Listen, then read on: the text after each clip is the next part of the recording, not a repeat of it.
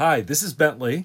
And this is Dr. Ian Malcolm. And this is the Review Podcast. Welcome, Dr. Malcolm. You're my favorite character in Jurassic Park. You do have dinosaurs on this podcast, right? We do have dinosaurs on your dinosaur podcast. Yes, we do, because without Jurassic Park, there actually wouldn't be any dinosaur movies. I'm sorry, I don't count Godzilla as a dinosaur. Oh, well, this is actually Samuel joining my father here to discuss... Are you going to walk out now because I said Godzilla isn't a dinosaur? No, that's fine. That's fine. In fact, there are members of the Godzilla community that get upset if you call him a dinosaur, blah, blah, blah. That's really interesting. This is not a Godzilla podcast. I can turn it into that, but we're not doing that. We're doing Jurassic Park, folks. We can do that. But we're going to do Jurassic Park because the 5th installment of the franchise is out right now, and this year marks the 25th anniversary of the very first Jurassic Park. In 25 years is a perfectly long time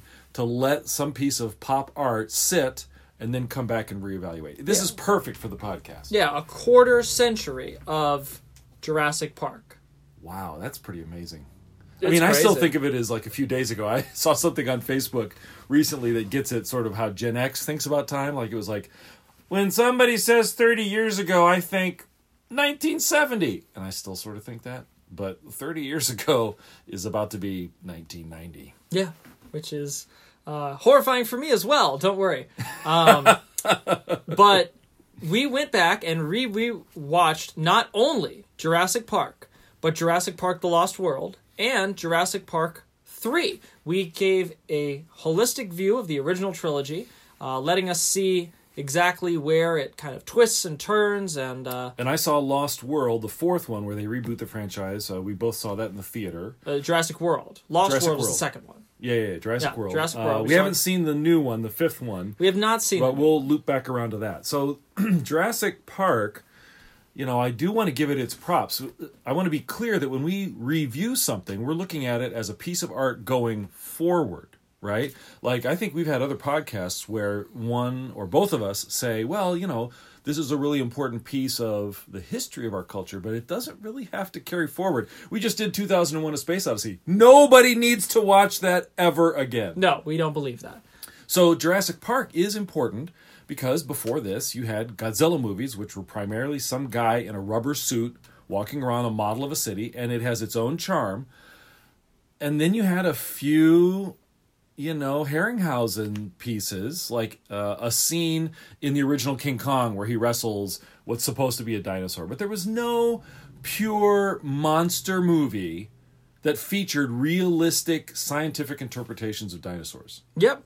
And our understanding of dinosaurs has advanced since Jurassic Park. I mean, now you have this whole debate in the community about, feathered dinosaurs and the whole thing. So, it's still not perfectly scientific or accurate, but it's an excellent snapshot of what we were looking for at the time in a film about dinosaurs. I mean, it delivered on all of its promises. You look at all the marketing, you look at the way it pitches itself, you look at the way it presents itself.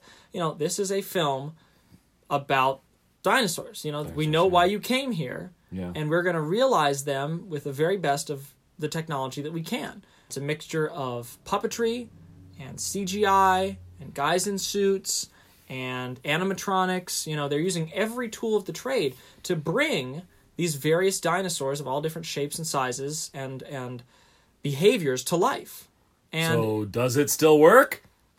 Not really. Unfortunately, the problem is when they put so much effort into making the dinosaurs as good as they could, what really falls down on its face is the script. Script is not great for the first Jurassic Park, and some of the acting is not quite as good as I remembered it. I had a lot of fond memories of Sam Neill as Dr. Alan Grant, but I realized as we did this rewatch of the 3 original films, a lot of my love for that character comes from Jurassic Park 3, which we'll get to later. Yeah, and of course I love Ian Malcolm. I love the guy who is the iconoclast. I love the chaos theory guy who's like, this isn't going to work, except most of the stuff that we remember from Dr. Malcolm in the first one, it's not a lot. He has like one good scene where he sort of encapsulates that point of view, and then he has like 2 or 3 other good lines during the action stuff, And that's it. Yeah, no. There's not a lot. There's not a lot of Jeff Goldblum in this movie. Like, you go back, there's not a lot of necessarily any of the... Well, there's also not a lot of dinosaurs, right? If you look under the IMDb trivia, which we continually recommend, it's very interesting for these 3 movies, there's only like 9 minutes of screen time for dinosaurs. Yeah, like a 2-hour movie. Yeah. So, I mean, it just also goes to show how difficult it was to realize this concept, even at the time. Well, I think the CGI really doesn't hold up. The CGI is really not good, folks. I mean, the CGI is not there. It's as good as they could do at the time. I appreciate that. I understand that. But... It looks very plasticky. We have advanced so far. It looks muddy to me. It looks... The textures on the dinosaurs themselves are so low quality that when you see something that's puppeteering or animatronic, it just jumps out. It looks clearly different, because they had to make skin for it. But that wasn't your main criticism of the aesthetics of the movie. You really kept coming back to a lot of the set design and the art direction. Yeah, so the dinosaurs looked plastic, and when you go back and watch the first Jurassic Park, really watch the first one, so much of it is clearly just filmed in backlot Hollywood, right? Like, say they throw up some ferns, and they've got that little hillside where Newman is trying to escape, and it's raining, and there's a little waterfall, and it's just so clearly a set, right, inside of a warehouse, and the whole thing feels fake. Yeah. I mean, they did some location filming, and there actually was a real hurricane that hit the set at one point, and they used footage from that. But a lot of this, you can tell, is just very fakey, I guess that would be the word. I don't know. When I see the setup for the park itself, like the big pillars, and they're driving here and driving there, I can see that it's cardboard. I feel like I can see that it's just... Now, a facade. In the film's defense, one possible interpretation of that is that maybe that is the point. That the park itself is plasticky and fake, and it can't contain the forces that it has inside of it. And so they're putting all these fun little dinosaur merchandise everywhere, and they've got all these fun little theme park rides, and everything's this horrible 90s art design. It's like, the 90s could never hold these dinosaurs back. Your horrible day-glow coloration can't stop anything. That would be my only defense of it. I do agree with you, but I'm saying that if somebody made that argument to me, I would listen to that. But I don't think that excuses the weaknesses in the script and the setup and some of the characters' logic and their decision-making. Right, so I'll buy what you just said. It is a monumental film in the history of Hollywood, and yet, even though Hammond is kind of cute and Malcolm is somewhat interesting, I hate the Sam Neill character. He's just so flat, and we've got all the kids' endangerment stuff that Spielberg always does, no matter what the movie is, and some of the things that happen, like the truck falling out of the tree, they're just so perfectly cute. It just comes across as too fake and too cute for me, that all the coincidences and all the near misses, and it just feels too childish. And it's hard to argue with Spielberg's instincts, because it was a gigantic blockbuster smash. It held the record at the box office for many years, I think until Titanic came along. And this movie, because Spielberg jumped on the novel before it was even published. He knew Crichton had good ideas, because some of Crichton's other stuff had already been turned into movies. And this guy got a piece of the box office. Spielberg gets a check for $250 million for the first Jurassic Park. It's hard to argue with that. It is hard to argue. Success doesn't allow for a lot of disagreement. But I think ultimately, as a piece of art, it is pretty hollow. I think it's strange of him to criticize this or present the thesis of this as being kind of anti-theme park ride, anti-gamification of the dinosaurs, when that's exactly what he's done. Right. It's exactly what he's done. He's made them into a sideshow attraction. Every single thing you see in the gift shop in Jurassic Park was literally a real piece of merchandise that they made to sell to fans of the movie. Yeah. Right? So there's never a moment when you're watching this movie where you can forget that. Yeah. This is a gigantic marketing thing. I was joking while we watched it this weekend that basically this is Spielberg's grab for some of that Star Wars toy money. Yeah. This is a intensely commercial enterprise, and that's fine. We love blockbuster films. I mean, we love stuff that has a budget of $250 million. Yeah, we don't hold it against the art. No, there are a lot of critics who do. You know, if you have over $10 million in your budget, you're not art. Right. That's not true. We don't believe that. Right. But there is a difference between having a high budget and feeling at times a lot like an advertisement. Like this feels a lot less. There are certain points where it's like, you know what? It almost goes back to our criticisms of other films where it's like, am I watching a film or am I watching a toy commercial? Yeah.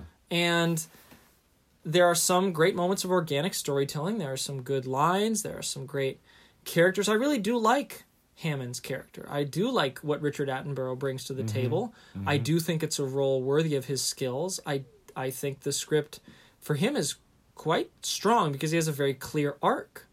He's evil Walt Disney. Well, he's Walt Disney who's made Pirates of the Caribbean that can eat people. I don't think he's evil. I think he is... In fact, I think he has a lot of instincts that a lot of people would see as very noble. You know, this naturalism, this idea that he doesn't want the park to just be for the super rich. But his arrogance is his failing. Mm-hmm. He's quite generous. He's quite kind. He seems to really care about this stuff in a perverse but honest way. But I think his failure is his arrogance. You know, he's so arrogant. He brings his grandchildren to this island when it's going through a test run. So that's the theme of the whole series, is the arrogance of man. Yeah. Right? So you're right. It's unfair for me to pin that just on Hammond because they show it over and over and over in every single movie and in most of the characters. Yeah. There are very few characters who get away clean with a humble sense of man in nature. Yeah. So that's kind of what we came away with from the first Jurassic Park. But we were not undaunted. We did not pause in our quest to find the best Jurassic Park movie. So we leapt into Jurassic Park, The Lost World. And what's funny is, so Spielberg has directed, this is like the first really pure sequel he's done other than Indiana Jones. Right, he's directed the Indiana Jones series; those are sequels, and then there's this, and that's it. Yeah. Those are the only sequels he's ever done. Yeah. So I think he, if I read correctly, he was a little bit reluctant to do this. One of your favorite directors wanted to do the second one. But... Yeah, Joe Johnston, one of my favorite directors, contemporaries of Spielberg and Ron Howard and George Lucas. I mean, those are all, the class of 77, as they're, nicknamed. They're all there. They're all contemporaries. They've all had varying levels of success. Mm-hmm. But between that friend group, I don't think they perceive... I mean, they're all buddies. They all know each other. Yeah. Joe Johnston just straight up asked, like one friend to another, hey, if you do a Jurassic Park sequel, can I direct it? And Spielberg was like, I think I might want to do the second one, but, third one's yours. Like, it was that. It was the gentleman's agreement. So... I actually give Spielberg props for wanting to do the second one because what happens in between the first one and the second one is Schindler's List, right? Yeah. He wins the Oscar for tackling something that is obviously a very important story for humanity, but also a very important story for anyone of Jewish ethnicity or faith. So it was a really big deal, and there are a lot of stories about how Spielberg had trouble, kind of... doing the post-editing on the first Jurassic Park while he's filming. He's literally directing Schindler's List, right? He spends all day with Schindler's List, and it's such an emotional draw on him. Like, there's stories of him calling Robin Williams and saying, look, just tell me some jokes, right? So that I can go to sleep at night. And he has to take an hour in between filming Schindler's List on a day and then talking to, like, the CGI guys back in California about, like, well, this dinosaur doesn't move quite right, because it's trivial. To do a sci-fi fun story about dinosaur monsters, is fake horror, whereas Schindler's List is real horror. And so I can see a very clear difference between the tone of the first one, which I find too plasticky and flat, and the second one, which is where you start to see decay, right? The InGen facilities on a second island are they're overgrown. It's all dirty. There's been destruction. The second one is much earthier, much dirtier, much grittier. There's much more of it filmed on location. It feels almost like a completely different movie. And the aesthetics of it do not date it. as strongly as the aesthetics of No. Jurassic Park 1. The aesthetics of Jurassic Park 2 are very military. This is they come up against an opposing engine force that is, it's a hunting party, but they've got a lot of Humvees, and they've got a lot of guns, and they've got a lot of heavy technology. And that aesthetic does not age as badly as like the day glow, Jeeps that are painted orange in Jurassic Park 1. And it's also a movie that gets turned over almost entirely to Jeff Goldblum. And Which I think is great. Yeah, and Jeff really gets to run wild in the best way. I mean, he's given a much better script.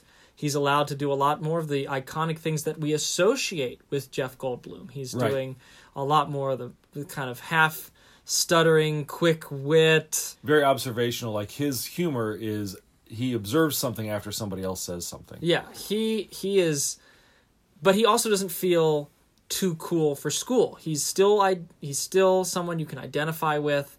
He seems to be the only person at the start. He is the only person who respects the power of this place, and he is suffering from PTSD. And they talk a lot about how his life has been really put into a tailspin because of PR dirt that gets slung at him. Right. And you kind of meet him maybe not at the bottom. He's not at the bottom of life, but he's taking the subway. He's well, right, yeah, he's on the subway. He's not a rock star mathematician anymore. Right. You see him in the first one, and he's sort of like a hot shot who's gotten some PR buzz, and clearly he is kind of riding this crest of American celebrity, such as a scientist would have, right? That's why he's brought to the island, because he's kind of a name, he's a new, fresh face, and he says mildly interesting things. But in the second one, you can tell he's been chased by a T-Rex, right? I mean, he's weathered, he's much more cautious, he's twitchy. And so the same way that I see the transition in Spielberg's directing, you can see Goldblum do a much better job with that character, right? It's a character with history. Yeah, it's you can see the weight, and you can see kind of how he started to take more responsibility for himself and for others as well. Yeah. You can see it in the way that he interacts with his daughter, and the way he interacts with his girlfriend, played by it's Julianne Moore, isn't it? Yeah, it's Julianne Moore. I don't actually. Should we talk about the two main female leads? I don't know. It's tough for me. I really don't like Laura Dern in the first one. I think she does play a believable scientist. We should talk actually for a second about Dr. Alan Grant as a scientist, right? There was actually an idea when Spielberg is starting to put the first Jurassic Park together that he's going to get Harrison Ford to play the famous paleontologist. No, you don't. Don't do that. Everybody thinks of him as Indiana Jones. You can't make him another in-the-field action scientist. That's a terrible idea. Wearing that hat. It's ridiculous. So as much as I don't like Dr. Grant in the first one, and I don't really like Laura Dern, it's because they're given a lot of wooden dialogue. But you know what? Ultimately, they do kind of act like scientists. Scientists are not adventurers. Yeah. They're not, they talk to each other as scientists in the first one, so I do appreciate that. I just don't, there's not much there. It goes back to territory that we've trod on before, where it's like, okay, yeah, I believe them as scientists, but that doesn't necessarily make them the most interesting people to watch, or the most nuanced characters. So Malcolm's got more shape to him. Right. Well, he sort of runs circles around them in the first one. Yeah, and the second one, it just has a lot more, I think, nuance in general to it. The bad guys are not necessarily the worst people ever. And, Malcolm has people on his team that have checkered past, as we learn. Vince Vaughn has done pretty... some eco-terrorism. It's implied. This is a more complicated world. But also no clear good guys or bad guys. That's another thing that it felt way too plasticky in the first one is, the guy who played Newman on Seinfeld, just this cartoonish nerd hacker villain. Yeah. There was nothing to like about him. He was just comedic relief. It was stupid. Whereas the hunters in the second one, they're all these layers and nobody's clearly a good guy or a bad guy. Like the lead hunter gets to walk away clean in episode 2, right? In The Lost World. He does his thing, but he understands what is happening here, man versus nature, and he walks away clean. Yeah, and he's not a raging jerk. Yeah, right? Pete Postlethwaite. He's a great actor. I was so happy when I saw that they cast him in the second one, and he does a fantastic job being a human, not just a cartoon villain.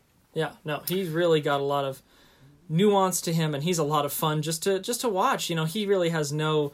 At one point, they show him riding in a Jeep trying to identify the dinosaurs, and you know, every 5-year-old in the audience knows exactly what each one of these dinosaurs is, and he throws away the packet that's been given to him because he can't pronounce the names of the dinosaurs. The big one with the bill, like he's just, Elvis, go get Elvis. Yeah, it's pretty funny. It's just little moments like that seem humanistic. It does suffer though from a lot of problems in the third act. Well, and so, if you read the background, Spielberg literally wanted to bring the dinosaurs to the mainland in the third movie. Yeah. But then he was just like, I'm not going to direct another one, so let's cram them in. Let's just do it now. Let's just cram them in. There's like a very natural end point for this film, and then it goes another 20 or 30 minutes. With a T-Rex running around San Diego, which is ridiculous. And you get all the stupid things that you saw Spielberg do, like in E.T., where here's the outside alien presence looking in the window of suburbia. Like it's too cute by half. Too cute. And without that, I think it's a much stronger film. If they had, it also that last section of being on the mainland gives way too much time to the nephew, who is a cartoon villain. Yeah, right. Yeah, the nephew of John Hammond, who's just ridiculous mustache twirling evil. Yeah. We're going to imprison these animals, and we're going to put them in a zoo, and we're going to bring them to San Diego, and I hope I represent the investors. And it's the characters really fall apart. And Spielberg's last section. I mean, it's fine. I just see this through line in all of Spielberg works. He hates lawyers. He just hates them. Hates lawyers. Don't we all? No. Some of my friends are lawyers. Hates lawyers. Hates any sort of board of investors. He is clearly an auteur who doesn't like. I think he's playing to the audience. I don't know that he really dislikes them. He's just making popcorn.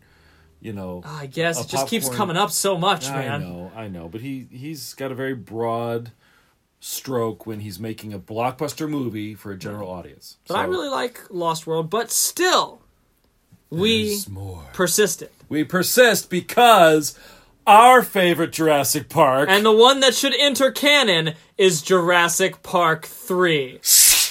Directed by Joe Johnston. Woohoo! In the year of our Lord 2001, Joe takes the thesis of the past two films and delivers. Yeah. And the first two are more than 2 hours long. He delivers it in an hour and a half. Just straight to the vein. It's awesome. Straight to the vein. Doesn't mess around. And you can tell because when the parents trying to find their lost child land on the broken, deserted airstrip on the same island as in Jurassic Park 2, right? It's great. Sam Neill, we'll talk about him in a second, but, he's like, what are we doing landing, right? Like, he's freaking out because he's got PTSD. And they start to wander around, right? These mercenaries that you see them start to fan out. So Neill is still standing at the foot of the ladder to come off the plane, and you hear something in the woods, and suddenly everybody's running. I mean, that takes 40 seconds of screen time. Yeah. There's no 10 minutes of debating this and talking and... Well, I wonder if it's dinosaurs. Right. There's no question that the island is dangerous. The animals do not have... Something that really bothers me in the first two films is it feels like the dinosaurs have a sense of dramatic tension. The dinosaurs know what the scariest thing for them to do would be. Right. There's only one or two instances of that in Jurassic Park 3. A lot of the time, the dinosaurs just freaking go at it. They just go. Because they're animals. They wouldn't... Even if they're really intelligent, which is part of the thesis of this film, they still wouldn't really care. About what's the most dramatic thing. No, they're eating. Yeah, they're just eating. They're eating. So when you first see the Spinosaurus, he's not like, ooh, I'm going to get you humans. Ooh, I'm moving in the background. I wonder if you see me. It's charging across the runway of the airport, eating the guy. He hits the plane. It goes crashing. The physics of this film also feel much better. Yes. This feels like a weightier film. You see the damage that this inflicts on people a lot more. Yeah. You've got cuts, scrapes, abrasions, even on the child actor that they have in this film, which is great. Because, the kids in the first films, obviously I don't want to see any of the children like harmed, but they don't even have any cuts. They don't have any bruises. Right. And they're falling around, and everyone's getting attacked by dinosaurs, and you should have something. There should be some impact. Some impact, and you see that here. I love all the atmospheric stuff, like the rain and the night in the third Jurassic Park feels much more real to me than the rain scenes in the first one, which are clearly just inside a sound studio. Yeah, it's. I don't doubt that the ones here were also inside a sound studio, but I think they cranked up that rain machine to like 11. I mean, they were not really worried about, William H. Macy getting wet. They were like, all right, boys, here it comes. Dirty. Yeah. We're getting dirty. So let's talk. I need to give Sam Neill his props in this one. I mean, for me to recommend, if you want to show a Jurassic Park movie to, say, a kid today, I would make sure that you show them Jurassic Park 3, depending on the age of the kid. Even though it doesn't have Ian Malcolm in it, you can see that Sam Neill's character, right, Dr. Grant, he's got his PTSD. He's been weathered. He's got real wariness about him, and he seems just much more human than he did in the first one. Yeah, one of the most mocked scenes of Jurassic Park 3 is actually, I think, a really great character moment, which is Alan falls asleep on the plane en route to the second island of Jurassic Park, and he thinks he's woken up, and he looks over, and everyone's gone in the plane. And the only thing that's there is a raptor. And it talks to him. It says one word. It says, Alan. And it wakes him up. He freaks the hell out. And people always make fun of, it's the one with the talking raptor. First off, it's a dream. Yeah. Second off, I think that's a really great representation of how messed up he is. Yeah, from his experience on the first island. Yeah. And he talks about that also just the right amount. He doesn't like drone on and on about it. Like, this is not a film about his trauma, but it's very much shaped by it. His character is shaped by it. It informs everything. Yeah. And he gets a lot of screen time, and you know what? The fact that I'm okay with it when I really don't like Sam Neill as an actor in anything shows you, I think, how good this movie is. Yeah. And what I do like about the Jurassic Park series, right? I mean, it's a sci-fi series, it's a popcorn movie, it's a summer blockbuster, so most people don't think of it as art. But you know what? They do add important wrinkles with every single stage, right? So the addition from going from Jurassic Park 1 to 2 is, okay, now, John Hammond isn't around and we're not actually making a park. This is the second island, which is sort of your incubator for the dinosaurs, and it's all decayed because the dinosaurs took over. So that's a good development. Third development, going from Jurassic Park 2 to 3 is, well, the raptors can talk to each other and we can kind of talk to them using 3D printing, nasal cavities. That's pretty cool. I like that. And again, some more of the human trauma. And then I actually did like the idea of going from 3 to 4, right? Years later, when they reboot the series, hey, they actually got the park up and running. And Chris Pratt can actually control the raptors to some degree. Mm-hmm. So the broad ideas I actually like as we go through this mega blockbuster series. The problem with the fourth one is it repeated too much of episode 1 for me. And, Pratt was just doing some ridiculous stuff, and the script was no good. So yeah, and I think that there's enough thrills inherent to the dinosaurs as they are that you don't need something like the Indominus Rex, which is this, right.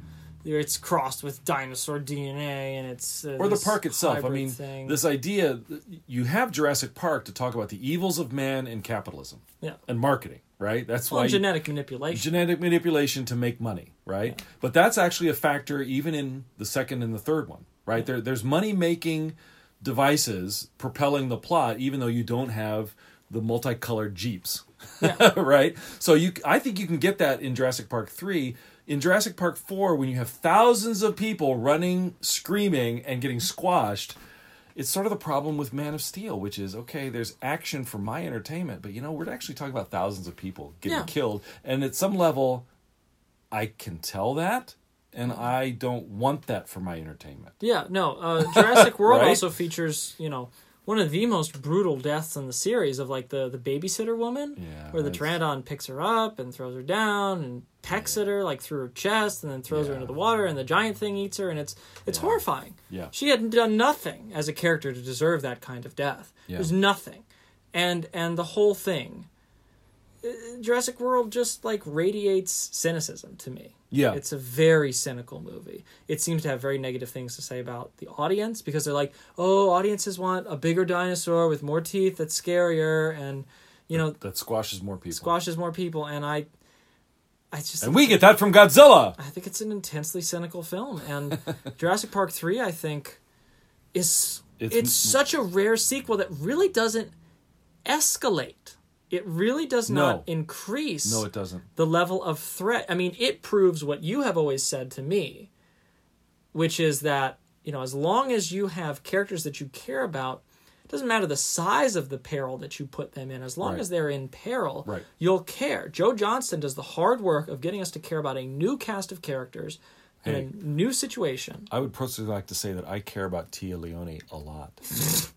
Well, I care about William H. Macy. I mean, that's really important. I think that he make it through Isla Sorna alive. So what it boils down to is, does a piece of art have heart? Does it care about humans? Does it reflect the real emotions that we have in our real lives? And I think the third one does the best job of that. So yeah, I think so too. It's a story about parents and their children. Yep.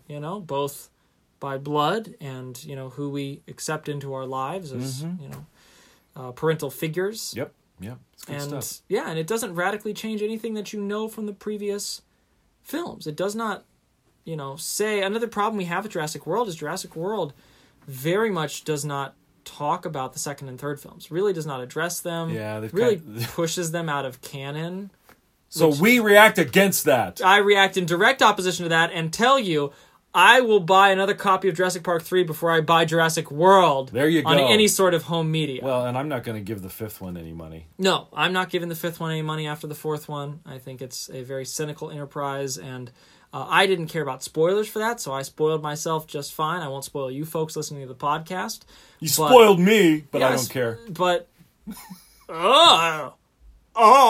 Oh, yeah. Right. So the end of this There's one... There's some stupid stuff in this one, folks. So they've set it up for, the sixth one. You just teed up the sixth one, and they did it in a really dumb way. But we can't spoil it. We won't spoil it. But our recommendation is, if you have, one movie of Jurassic Park to show to someone who's never seen any of them, show them 3. Yep.